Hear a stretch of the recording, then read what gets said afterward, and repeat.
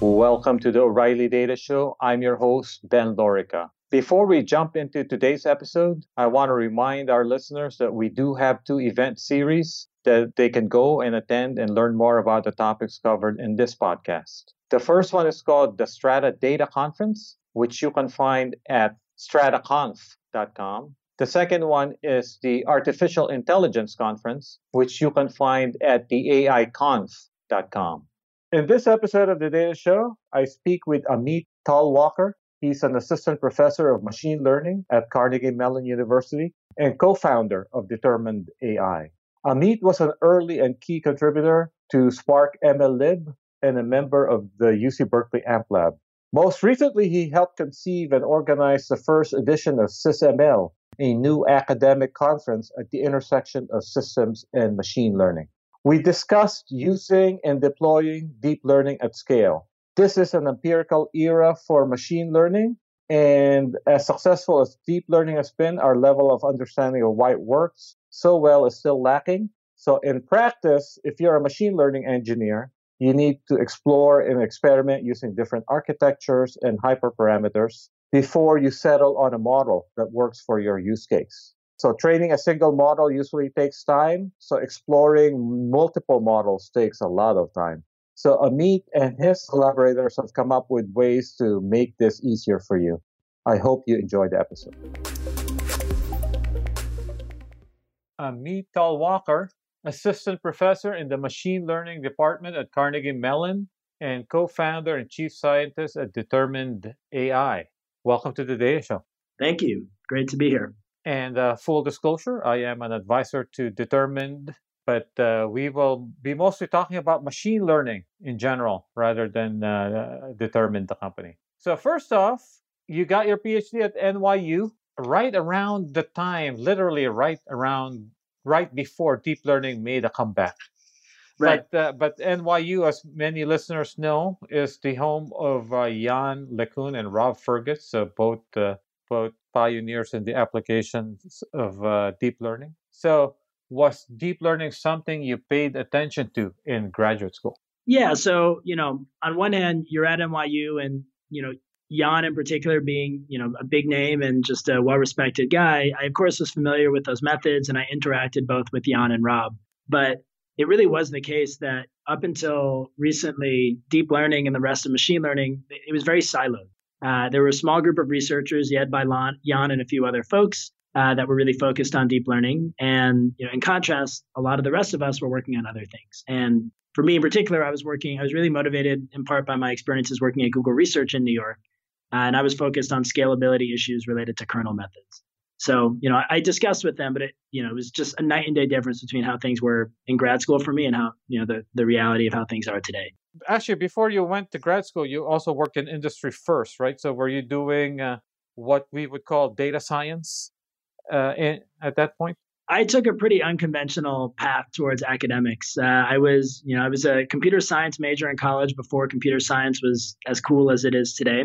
I didn't really know what I wanted to do after. So I did work for a software company for a little bit, but wasn't really doing data science. I worked for a financial services consulting firm. I even worked in a neuroscience lab pipetting for a while. So yeah, just kind of a series of odd jobs. It was really useful to just see what the real world was like and what people were doing, but I wouldn't call it data science per se. So after grad school, I is when I met you. You were at AMPLab in Berkeley, which is a place where actually you had people from different parts of computer science sit. So there were systems people like you, machine learning, Right. data management people. So how did that experience change the way you think about machine learning, both as a researcher, practitioner, and also as a teacher even? Yeah, sure. So, it was a pretty career-changing experience for me. Working in the AMPLab, and as you said, having to interact not just with machine learning folks, but with systems folks, just very, very smart people, but from very diverse backgrounds, who were all interested in machine learning, but with kind of different end games possibly. It really forced me to think about machine learning more from a user's perspective and trying to really ask the question of how could my work actually impact practitioners, which, is something that I'm really fortunate. I feel like I had that experience. And for me in particular, when I finished grad school, I really enjoyed, my PhD, but I was pretty conflicted actually about whether to stay in academics or not. I felt that pretty much the entire field of ML was a bit too removed from practical considerations, right? ML have this ability to do amazing things with data, but we were spending a lot of our time on other things. And I think I don't want to bash anyone else, but I can bash my own thesis work a bit, saying that I was interested in distributed machine learning in the context of low rank matrix approximation and kernel methods. But I spent most of my time developing these novel methods and implementing them and benchmarking them in MATLAB. And I spent a lot of my time proving theoretical results about these algorithms. And of course, there's nothing wrong with that, but I kind of wanted to get my hands a little bit dirtier. And interacting with these systems folks, they were in some sense the target customers of these algorithms that I was developing. And they were really excited to learn more about what I was doing, but they didn't really have the same set of assumptions that were pervasive in the ML community. They kind of only cared about the results, whether they were algorithmic or theoretical, to the extent that, they sort of felt that they could understand that these results actually had some practical ramifications. And I think the best way to describe it is that they would ask all these questions. They would ask really simple questions, but that were simultaneously really probing. Why should I care about your results? How can you convince me that your method is actually something worth me spending my time building into my system? And those are, basic questions, but they're really good questions to ask, and got me to start thinking about research slightly differently, and led to a bunch of new problems, in part in collaborations with systems folks, motivated by scalability and automation, but from a user's perspective. So it was really an exciting time. Now, of course, you're an academic. Besides doing the startup, you were at UCLA, now at Carnegie Mellon. Right. So has that AMPLab experience changed the way you teach? Yeah, so I would say that the first course that I actually taught was, right before I started at UCLA. I took a year off. I was working at Databricks, and I taught a MOOC. So the first course that I taught was a MOOC. It was on distributed machine learning using Apache Spark. Who was the audience? Was it just anyone? Doesn't have to be someone steeped in the theory?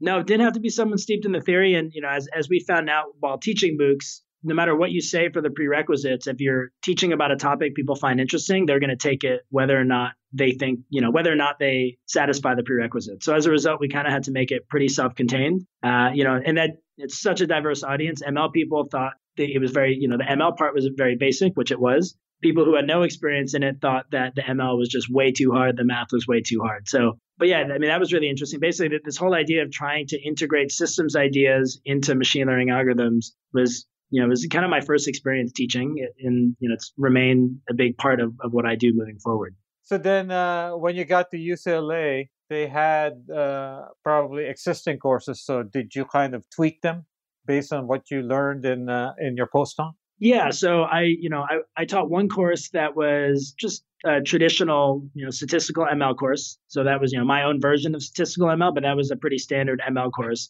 But I also taught another seminar course on large scale ML. And that was, more grad-based course, but it was really focused on problems at the intersection of systems and machine learning. And that was very much influenced by my research and interest based on the AMPLab. So you were at AMPLab, which of course probably a lot of our listeners know, because it's the place where Apache Spark, Mesos, and Alluxio came from. But in your mind, how would you describe the legacy of AMPLab? Yeah, as you said, those were all some great projects. I think that the people that came out of the AMPLab were also just amazing people. The ML people had a real appreciation for systems. The systems people learned a lot about ML, and we were really, by the end, all speaking the same language, even though we had quite different backgrounds. So of course it helped shape my research agenda, but I think it really, to a large extent, has spawned a new research field. So there's this new SysML conference that, along with other folks from the AMPLab and other people as well, we're leading the creation of this new conference, and it's directly in the same spirit as the AMPLab. And then, from my own perspective, the work that I was doing, it's really the reason that Evan and I started thinking about determined AI. There really are these core problems at the intersection of systems and machine learning. So, the AMPLab's had an amazing legacy. So you and Evan started getting interested in machine learning pipelines and large-scale machine learning, and kind of the end-to-end nature of machine learning. It's not just building the model, but all the steps you have to do to get to the model. So in your mind, what are some of the common challenges faced by people who want to use machine learning? And I guess more specifically these days, deep learning. Yeah. So, there are a lot of challenges, right? We could talk all day about it, but I would say that a lot of attention. People, you hear a lot about the modeling of problems associated with deep learning. So, how do I frame my problem as a machine learning problem? How do I pick my architecture? How do I debug things when things go wrong? And of course, those are real problems. But, what we've seen in practice is that maybe somewhat surprisingly, that the biggest challenges that ML engineers face actually are due to the lack of tools and software for deep learning. And these problems are sort of like hybrid systems ML problems, very similar to the sorts of research that came out of the AMPLab. But they're really these fundamental bottlenecks that are preventing practitioners from actually diving deeper into a lot of the modeling problems that they want to be looking at. Now, some of our listeners will say, well, but aren't things much simpler now? You have Jupyter notebooks, you've got Keras, right. You've got TensorFlow, you got PyTorch, you got BigDL. So, yep. And BigDL is even tied to Spark. So. Right. So absolutely. I mean, things are much better than they were, and things like TensorFlow and Keras and a lot of those other platforms that you mentioned, they're great and they're a great step forward. But these application frameworks in particular, as an example, they're really good at abstracting low-level details of a particular learning architecture. So in 5 lines, you can describe how your architecture looks, and that's great. And you can also specify what algorithms you want to use for training, things like that. But there are a lot of other systems challenges associated with actually end-to-end going from data to deployed model. And, the existing, software solutions don't really tackle a big, set of these challenges. So for example, it's still, regardless of the software you're using, it takes days to weeks to train a deep learning model. And, so there's real open challenges of how to best use, parallel and distributed computing, both to train a particular model and in the context of tuning hyperparameters of different models. And then, a second big thing, and this is something that was a bit of a surprise to us when but what we found out is that the vast majority of organizations that that I've spoken to in the last year or so that are using deep learning for what I'd call mission critical problems, they're actually doing it with on-prem hardware. And managing this hardware is a huge challenge and something that folks like me, if I were working at a company, machine learning engineers have to figure out for themselves. And again, it's kind of a mismatch between their interests and their skills, but it's something that they're kind of by default having to take care of. Some of our listeners might react in the following way, which is when they think of deep learning, particularly the way it's written up these days, a lot of the action seems to be on the cloud, but you just mentioned on-prem. So why are people going on-prem? Yeah. So, there is great stuff happening by a lot of these large companies, Google, Amazon, for instance. But I would say that, people are going on-prem for 2 main reasons. And right now it's cost and privacy. So the cloud-based offerings, the hardware are very expensive right now. And people have done the math. If they're serious about deep learning, training a lot of models, using a lot of GPUs, it's significantly cheaper to use your own hardware. And, that hopefully will change over time. But right now the economics are pretty clear. And then the second point, and this is one that's probably not going to change over time, is this issue of data privacy. And this is sort of the canonical argument about on-prem versus the cloud. But in many domains, more and more domains are using deep learning technologies. And in domains like healthcare and finance, you want to keep your data where you are. And so on-prem is kind of the only option. So Ameet, do you think that there's some kind of threshold where, okay, so I'm a company, I want to try out deep learning. So in the beginning, I'm on the cloud. What you're saying is, as I'm getting serious, the economics just favor on-prem. Exactly. When you're experimenting and toying around, you're not gonna day one spend $100,000 or $1 million on hardware. You're gonna poke around, see what's going on. But as you start gaining some traction, getting excited about it, realizing this could be a big deal for your company or your organization, you start looking at your cloud bills and you say, you inevitably start doing the math. And it's, at least today, it's a pretty straightforward decision. But there's no free lunch, right? So once you go on-prem, there's going to be challenges to managing on-prem hardware. So are there any specific challenges when it comes to deep learning? Yeah, there's a bunch of challenges. Some of these are specific to deep learning. Some of them are just generally issues with managing, on-prem distributed hardware. But I would classify them into 2 main challenges. So there's data management challenges and cluster management challenges. Data management challenges might be more sort of specific to deep learning. And, one issue there is deep learning models require you to use a lot of data for training. So you have, say, an 80 terabyte data set. And now how do you just, the simple task of loading that 80 terabytes onto the machines where I actually want to do the training? That's a non-trivial thing. You need to do that fast enough such that it's not the bottleneck. Secondly, related to data management is this whole notion of metadata associated with the training process, both storing and accessing it. What we've, talking to various people, what we've seen is that it's somewhat surprising to us, but there's many cases where, we've talked to many people where they say they have models in production where they can't even, they're working well, but they can't reproduce them. So they don't know exactly what data they trained with or validated with. They don't know exactly the architectures they were using or the hyperparameter settings or versions of the software they were using. So, in terms of reproducibility, this is really important, right? You might have a model that's great, but if you don't know where it came from, that's kind of scary. It's not really what you want. And then kind of more of a short term, you want access to intermediate information about these different models that you're training in order to debug and improve what you're doing. So, storing this metadata is kind of a big deal. And even if you have the metadata stored, I, for better or worse, have had to get pretty good at writing shell scripts, because even if you are storing the data, it's not necessarily stored. This metadata isn't stored in such a way that it's easy to access. And so there's a lot of, munging through log files to figure out, to find the information that you're interested in. So, that's sort of a data management story. The second component I was talking about was cluster management. And, part of the issue is that these problems aren't necessarily new, but they're reappearing in slightly different forms in the context of deep learning. And, again, as an example, I've talked to various Fortune 500 companies, big companies here that have large clusters of GPUs. So imagine you have a deep learning team of, say, 10 people, and they have 100 GPUs.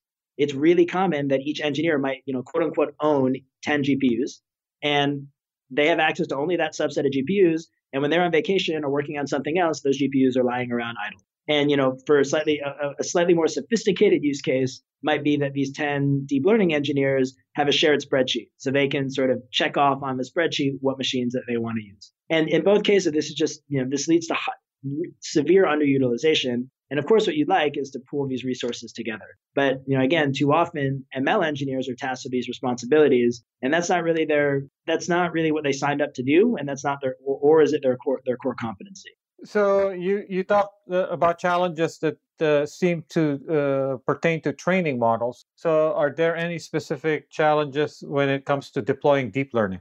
Yeah, so I think that's a really good question. Model training, as we've been talking about, it's really complex and time consuming, and it's the main thing that a lot of people focus on, and deployment considerations are often kind of an afterthought. But this can lead, kind of thinking about them in a disjoint fashion can lead to real problems. And, sort of a canonical story that we see often is that an ML team might spend a lot of time and resources training and tuning a model for their particular application. They toil away for months. They finally get a model that they think is, high quality enough in terms of their metric of interest. And, they're about to sort of call it a day and declare victory, but they then give this model that they've trained that they think is really good. They give it to, say, a deployment engineer at their company. And that deployment engineer says, there's no way that I can use this model on, the cell phone or whatever other embedded device where I actually need to serve predictions and do inference, right? And that's because, the latency is too big, or the memory footprint is too big, or it takes up too much energy, things like that.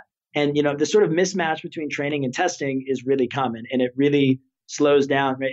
This is sort of this, as you were saying earlier, this idea of thinking about end-to-end pipelines. Right? You kind of want to consider deployment as part of that pipeline. You're training this model for a reason, and understanding what you're actually going to do with that trained model can really save you a lot of grief. If you do that planning, but people aren't really doing that today. So that's kind of one example where I think there's real challenges with deployment. There's of course many other ones, kind of more common ones that are maybe not specific necessarily just to deep learning. Things like, monitoring to figure out when your model's gotten stale, when you need to retrain it and redeploy it, and just generally serving it quickly. So yeah, there's a lot of open issues there. So you're also an active researcher in machine learning, and we just finished talking about some of the challenges faced by deep learning practitioners. One of them is actually choosing the right architecture and then choosing the hyperparameters for an architecture that you've selected. But it turns out that actually you've done some interesting work in this area, and I'm going to actually point to a blog post by a mutual friend of ours, Ben Recht, who described really well what you guys did. So tell us a little bit about your own approach to hyperparameter tuning, which is called the hyperband algorithm. Yeah. So, high level, we've been, my group and I have been working on this problem of hyperparameter tuning for a while now. And our broad goal is, I would say, to devise methods that have state-of-the-art empirical performance, but which also are simple and provably accurate. And being simple and provably accurate means that people are more likely to want to use them in practice because you kind of know what you're getting.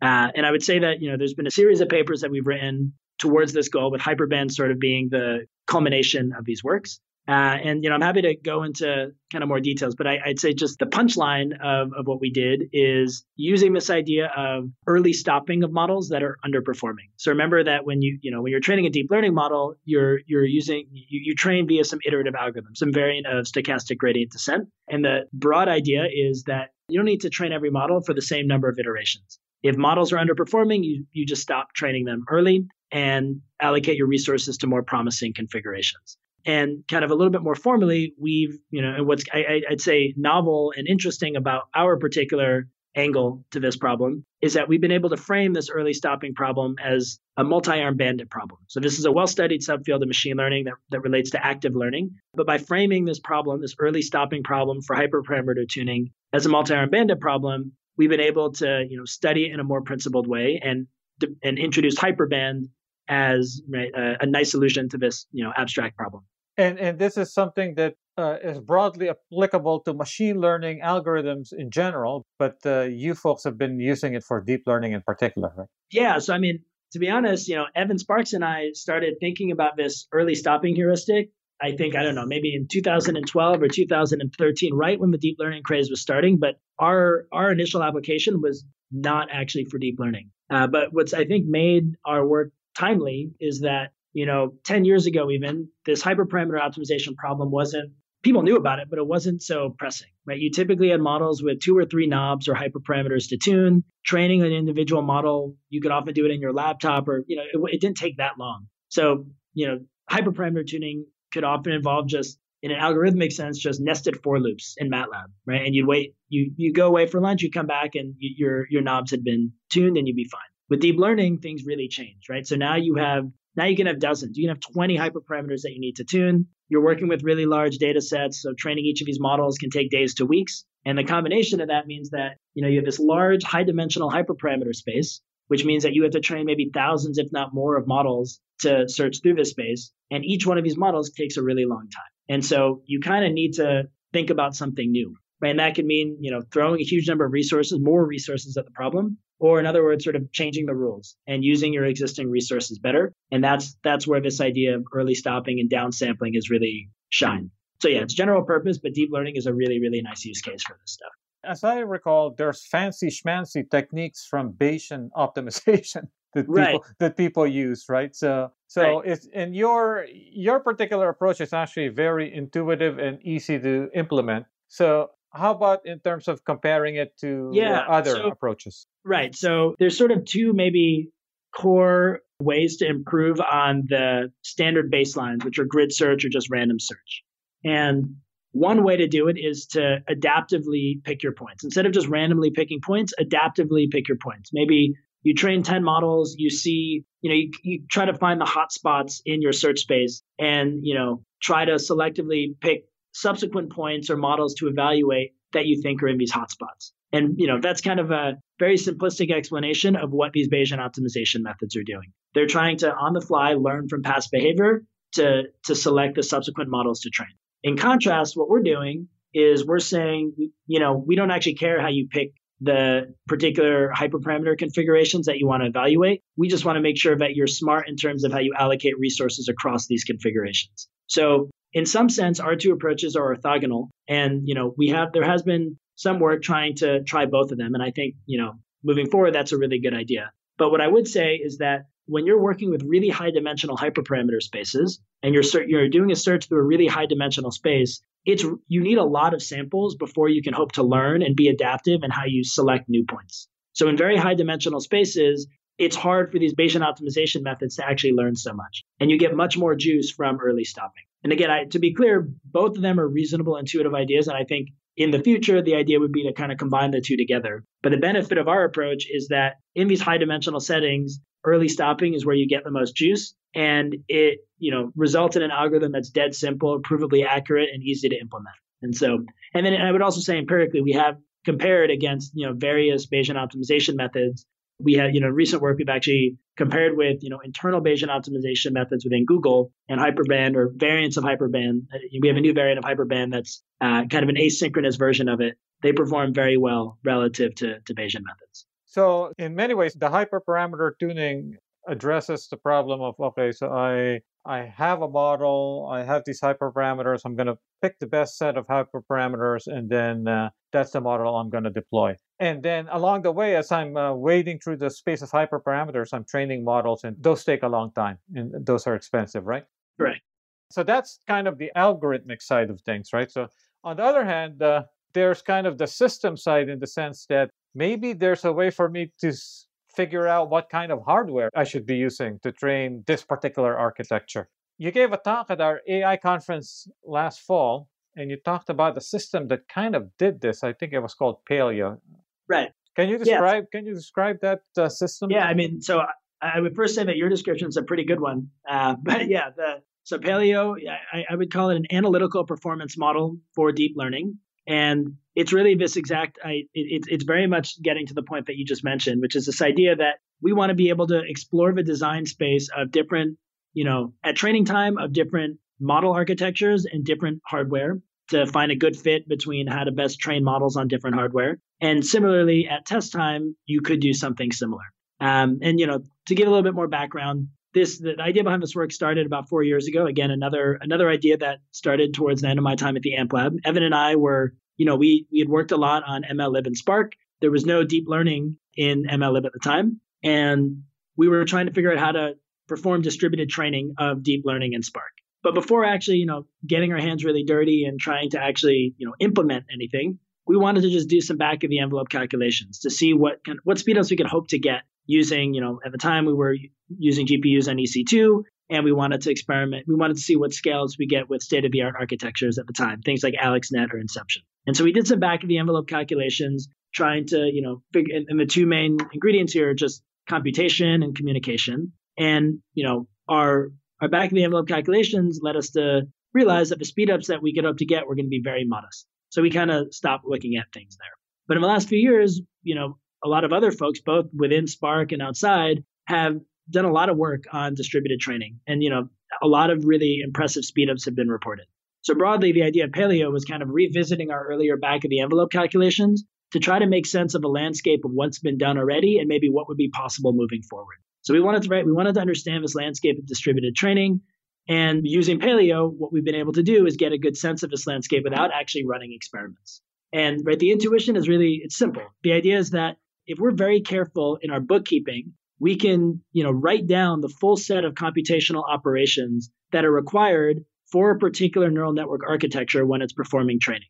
So we can say, okay, you have to do this many adds, this many multiplies, and so on. And we can then map each of these abstract computations to the specific choice of computational platform. And that includes, whatever chip you're using, CPU or GPU, as well as how you're communicating, if you're training on multiple machines, how you're communicating different intermediate information, right? So once you do that careful bookkeeping, and of course the details here are very tricky. We worked with a student at UCLA who was great at being very careful. But after working out these low-level details, we ended up with Paleo. And what we were able to do is via this performance model, you give it as an input the hardware you want to use and a description, say, in TensorFlow of the model that you're interested in. We could reproduce with high accuracy, within 5-10% error, various scalability results from things that were published in the literature.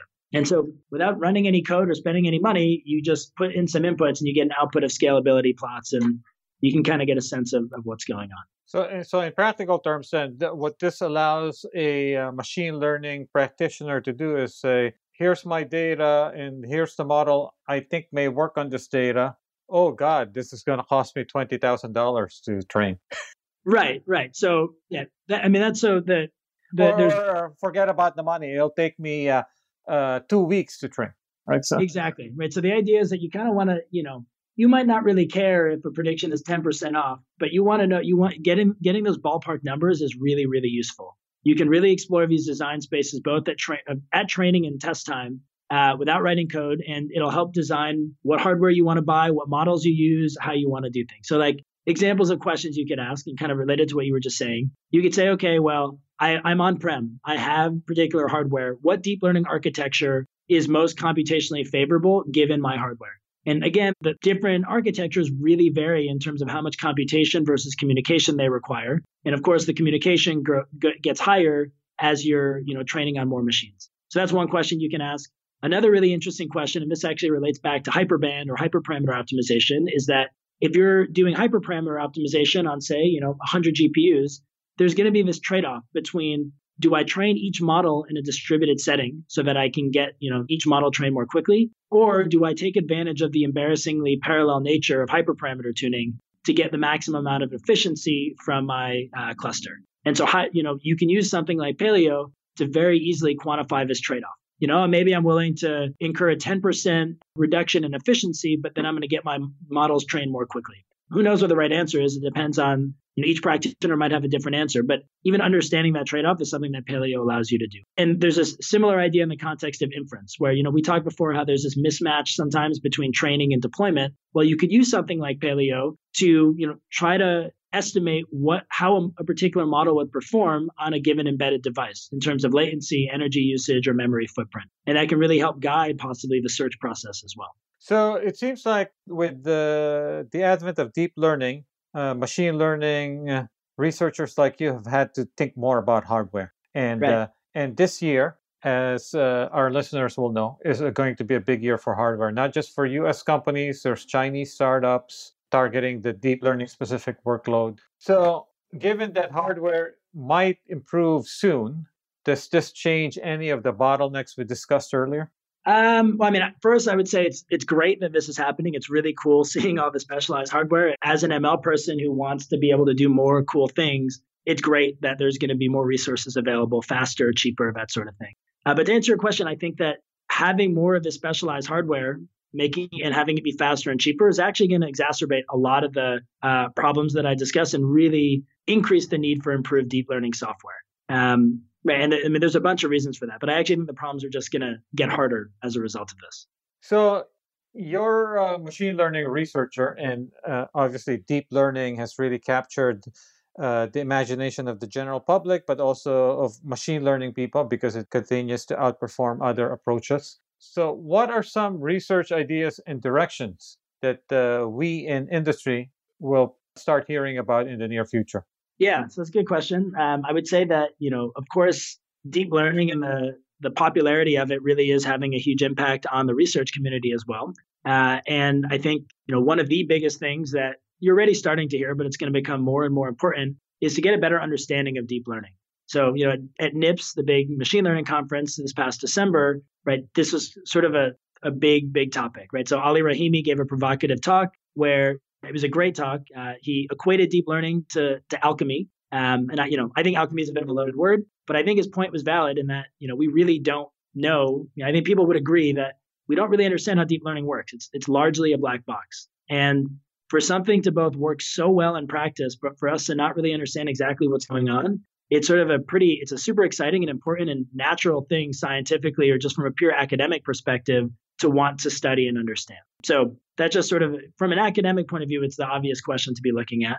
But also from a practical perspective, actually understanding what's going on will directly translate, in my mind, to improved methods, whether that's in terms of accuracy, computational performance, robustness, reproducibility, all the things that you'd hope you'd want. So I guess I would say concretely, in the context of, understanding deep learning better, I think we're going to see a lot more about the theory of deep learning and non-convex optimization in general, both understanding when they work and why they work, as well as their failure modes. When do they break? How can you break them? How can you prevent those, these bad situations from occurring?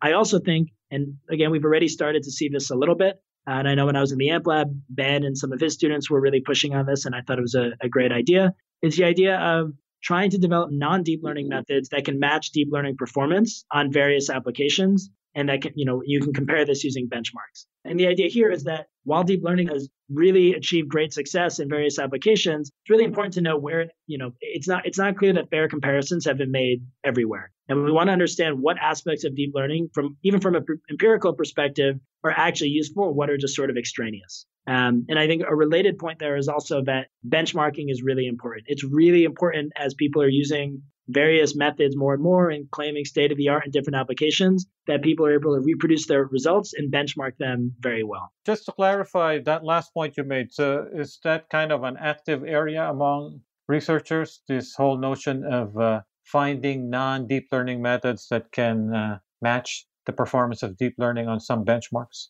I know that benchmarks are being created, like Dawn Bench by folks at Stanford. Ben had a project with Evan and Shivram. It was a couple of years ago trying to use kernel methods, and they were able to, match results for certain tasks, but not others. So yeah, I think it's hard, right? There is a reason that people are excited about deep learning. For certain tasks in particular, it's very hard to, it's hard to replicate the results using non-deep learning techniques. But I think more and more, as deep learning is used for more applications, it's important to say, okay, well, it's great that deep learning works for this application, but how would other machine learning methods have worked for this application? Are there simpler, more intuitive methods that would have gotten similar results? Yeah. And there might be specific requirements, right? So, for example, you might say, use deep learning just to show, our data is good. So now let's try to find another method that kind of almost matches the performance of deep learning, but it's more explainable, say, right? So, right, exactly. So we talked about deep learning, but deep learning is just one school inside machine learning. What else is happening outside of deep learning that we should be paying attention to in industry? I am glad you asked that because I very much agree with that statement. Deep learning has done some great stuff. It's exciting, but ML is broader than just deep learning. And, it's impossible for me to survey all of the cool things going on in machine learning. I'll talk about one subset in particular that is exciting to me and for which I've seen a lot of progress recently. It's related to this idea of democratizing ML. Machine learning at this point really has gone mainstream. And of course, that's, deep learning is a big part of that. But, more generally, using data-driven methods for practical applications is broader than deep learning. And it's, people are doing it a lot today outside of academia. And this has led to, a bunch of exciting new branches of research. So one of them, again, this is, related to the AMPLab and what we talked about earlier, this system, this notion of SysML. So, it's really important as more and more people who are with slightly less expertise about ML are trying to use it in practice. You want to make it easier for them. You want to automate various aspects of it. You want to make it more scalable as they have more data. You want to make it more reliable. You want to make it more reproducible. And these are kind of core SysML challenges because, you need algorithms that are designed for systems and you need systems that actually are integrating these novel algorithms. So there's a lot of work on SysML related to those ideas. There's other, I don't know if I'd classify it. It's also, I guess, broadly in SysML, the idea of where are we actually performing machine learning, right? So a lot of things have been very data center centric, but more and more, right, they're the Internet of Things. We all have cell phones, which are very powerful pocket computers. So there's this area that I'm interested in personally related to federated learning, which is, trying to understand what computation we can move to edge devices, whether they're your phones or other devices. That can both be learning. That's also definitely related to, inference of models. But basically figuring out where to move the computation and moving the computation to the data as much as possible. And I think a third area that's really interesting is, also there's been a new conference that just started recently. It's called FatML. And it's related to ideas about privacy, transparency, fairness, interpretability, and ethics. And I think this is, this might be the most important thing for people to start working on. And there was a great keynote at NIPS this year about it. Right, the idea being that as more and more people are using ML for real applications that really have an impact on people's lives, it's really important for us, not just for social sciences, but for the ML community itself to understand what these models are actually doing. What are the innate biases in these models? How do we keep people's data private? How can we learn while respecting privacy? How can we be fair? Things of that nature. And, I think that's a really important and exciting area moving forward. All right. So this has been great, Ameet. Thank you for your time. Yeah, thank you so much. I really appreciate chatting with you. You can follow Ameet Talwalkar on Twitter at @atalwalkar. Thank you for joining us. If you like the show, you can subscribe and rate us on iTunes or Stitcher or TuneIn.com or SoundCloud and never miss an episode.